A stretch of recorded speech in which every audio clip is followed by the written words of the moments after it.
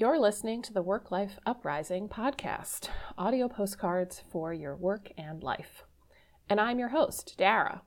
I'm a coach that helps people ditch overwhelm and burnout so they have more energy and enthusiasm every day. I share my ideas, tips, and thoughts on how to prioritize yourself so you can feel less stressed and more focused in bite-sized episodes that I like to call audio postcards. If you're feeling overwhelmed and craving room to breathe, this podcast is for you. Before we jump into today's audio postcard, I want to take a minute to talk to you about a new opportunity to work with me. It's called Self-Care Jumpstart. I created Self-Care Jumpstart because I know how easy it is to let your own needs slide when you have so much to get done. Here's how it works. During your session, you and I will work together to discover the self-care that's right for you and how to make it part of your daily routine. You'll be able to take the first step toward taking better care of yourself without feeling guilty about it. Doesn't that sound great? If you've been struggling to take that first step, Self-Care Jumpstart is for you. And there's a special price for the first 6 people who sign up. So go to worklifeuprising.com and click on Work with Dara to get all the details and schedule your session. Hey, this is Dara from worklifeuprising.com, and today I want to talk to you about how to make self-care into a regular habit. One of the things that can be most challenging is to build self-care into our day and to make it a regular thing that we're able to do for ourselves. Many of you out there are busy. You've got work, you've got family, you've got friends, you've got all these obligations that are pulling at you on a day-to-day basis. And often what happens is you put those ahead of yourself, right? I've been there too. And so it can be really hard, even when you recognize that that's what's going on, it can be hard to figure out how in the world, okay, I know this is happening. I know this needs to change, but how in the world am I supposed to make this happen for myself? How in the world am I supposed to carve out some time to take care of me? So I wanted to talk to you a little bit about that today, about how to do that, how to make that into a habit. And so the first thing that I will share is to keep it simple, right? Often when we get started on any sort of new routine, we make it complicated, right?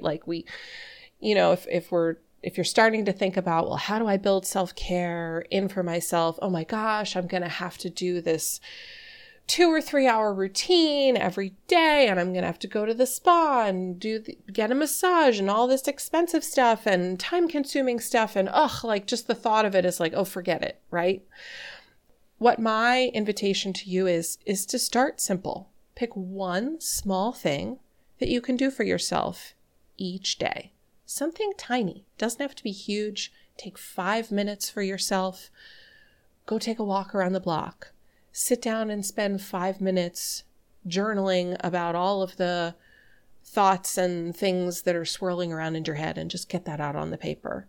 Sit down for 5 minutes and just enjoy a cup of tea or a cup of coffee and a little bit of quiet.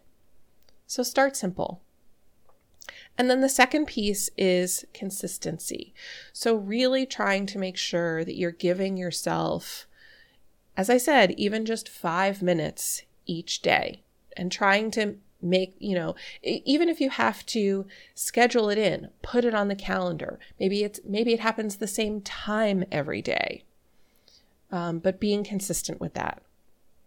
And then the third piece is to track it. It can really help to motivate us and keep us going to track our habits. So create a chart or use, there's all sorts of apps. I'm more of an analog person. For those of you that loved those little star sticker charts that you had when you were a kid, there was a reason why our parents did that with us when we were little, right? It's motivating. It's fun to get that sticker. So find a way to track it to keep yourself motivated, to keep going.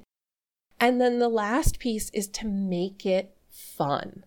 Make it fun for yourself. Make it something that you enjoy, because if you enjoy it, chances are you're going to be more likely to do it. So picking things to do for yourself that are really for you, that you enjoy, that you love, that bring you some excitement, or that bring you some rest and some renewal. So those are my 4 tips for making self-care a habit. So I'm curious about, what is one small, simple thing that you could do for yourself each day? As I said, just taking 5 minutes for yourself. What would you like to do for yourself in that 5 minutes each day? Leave a comment, shoot me an email at hello@worklifeuprising.com. And thanks so much for listening. If you enjoyed this audio postcard from the Work Life Uprising podcast, head over to worklifeuprising.com/podcast to listen to other audio postcards.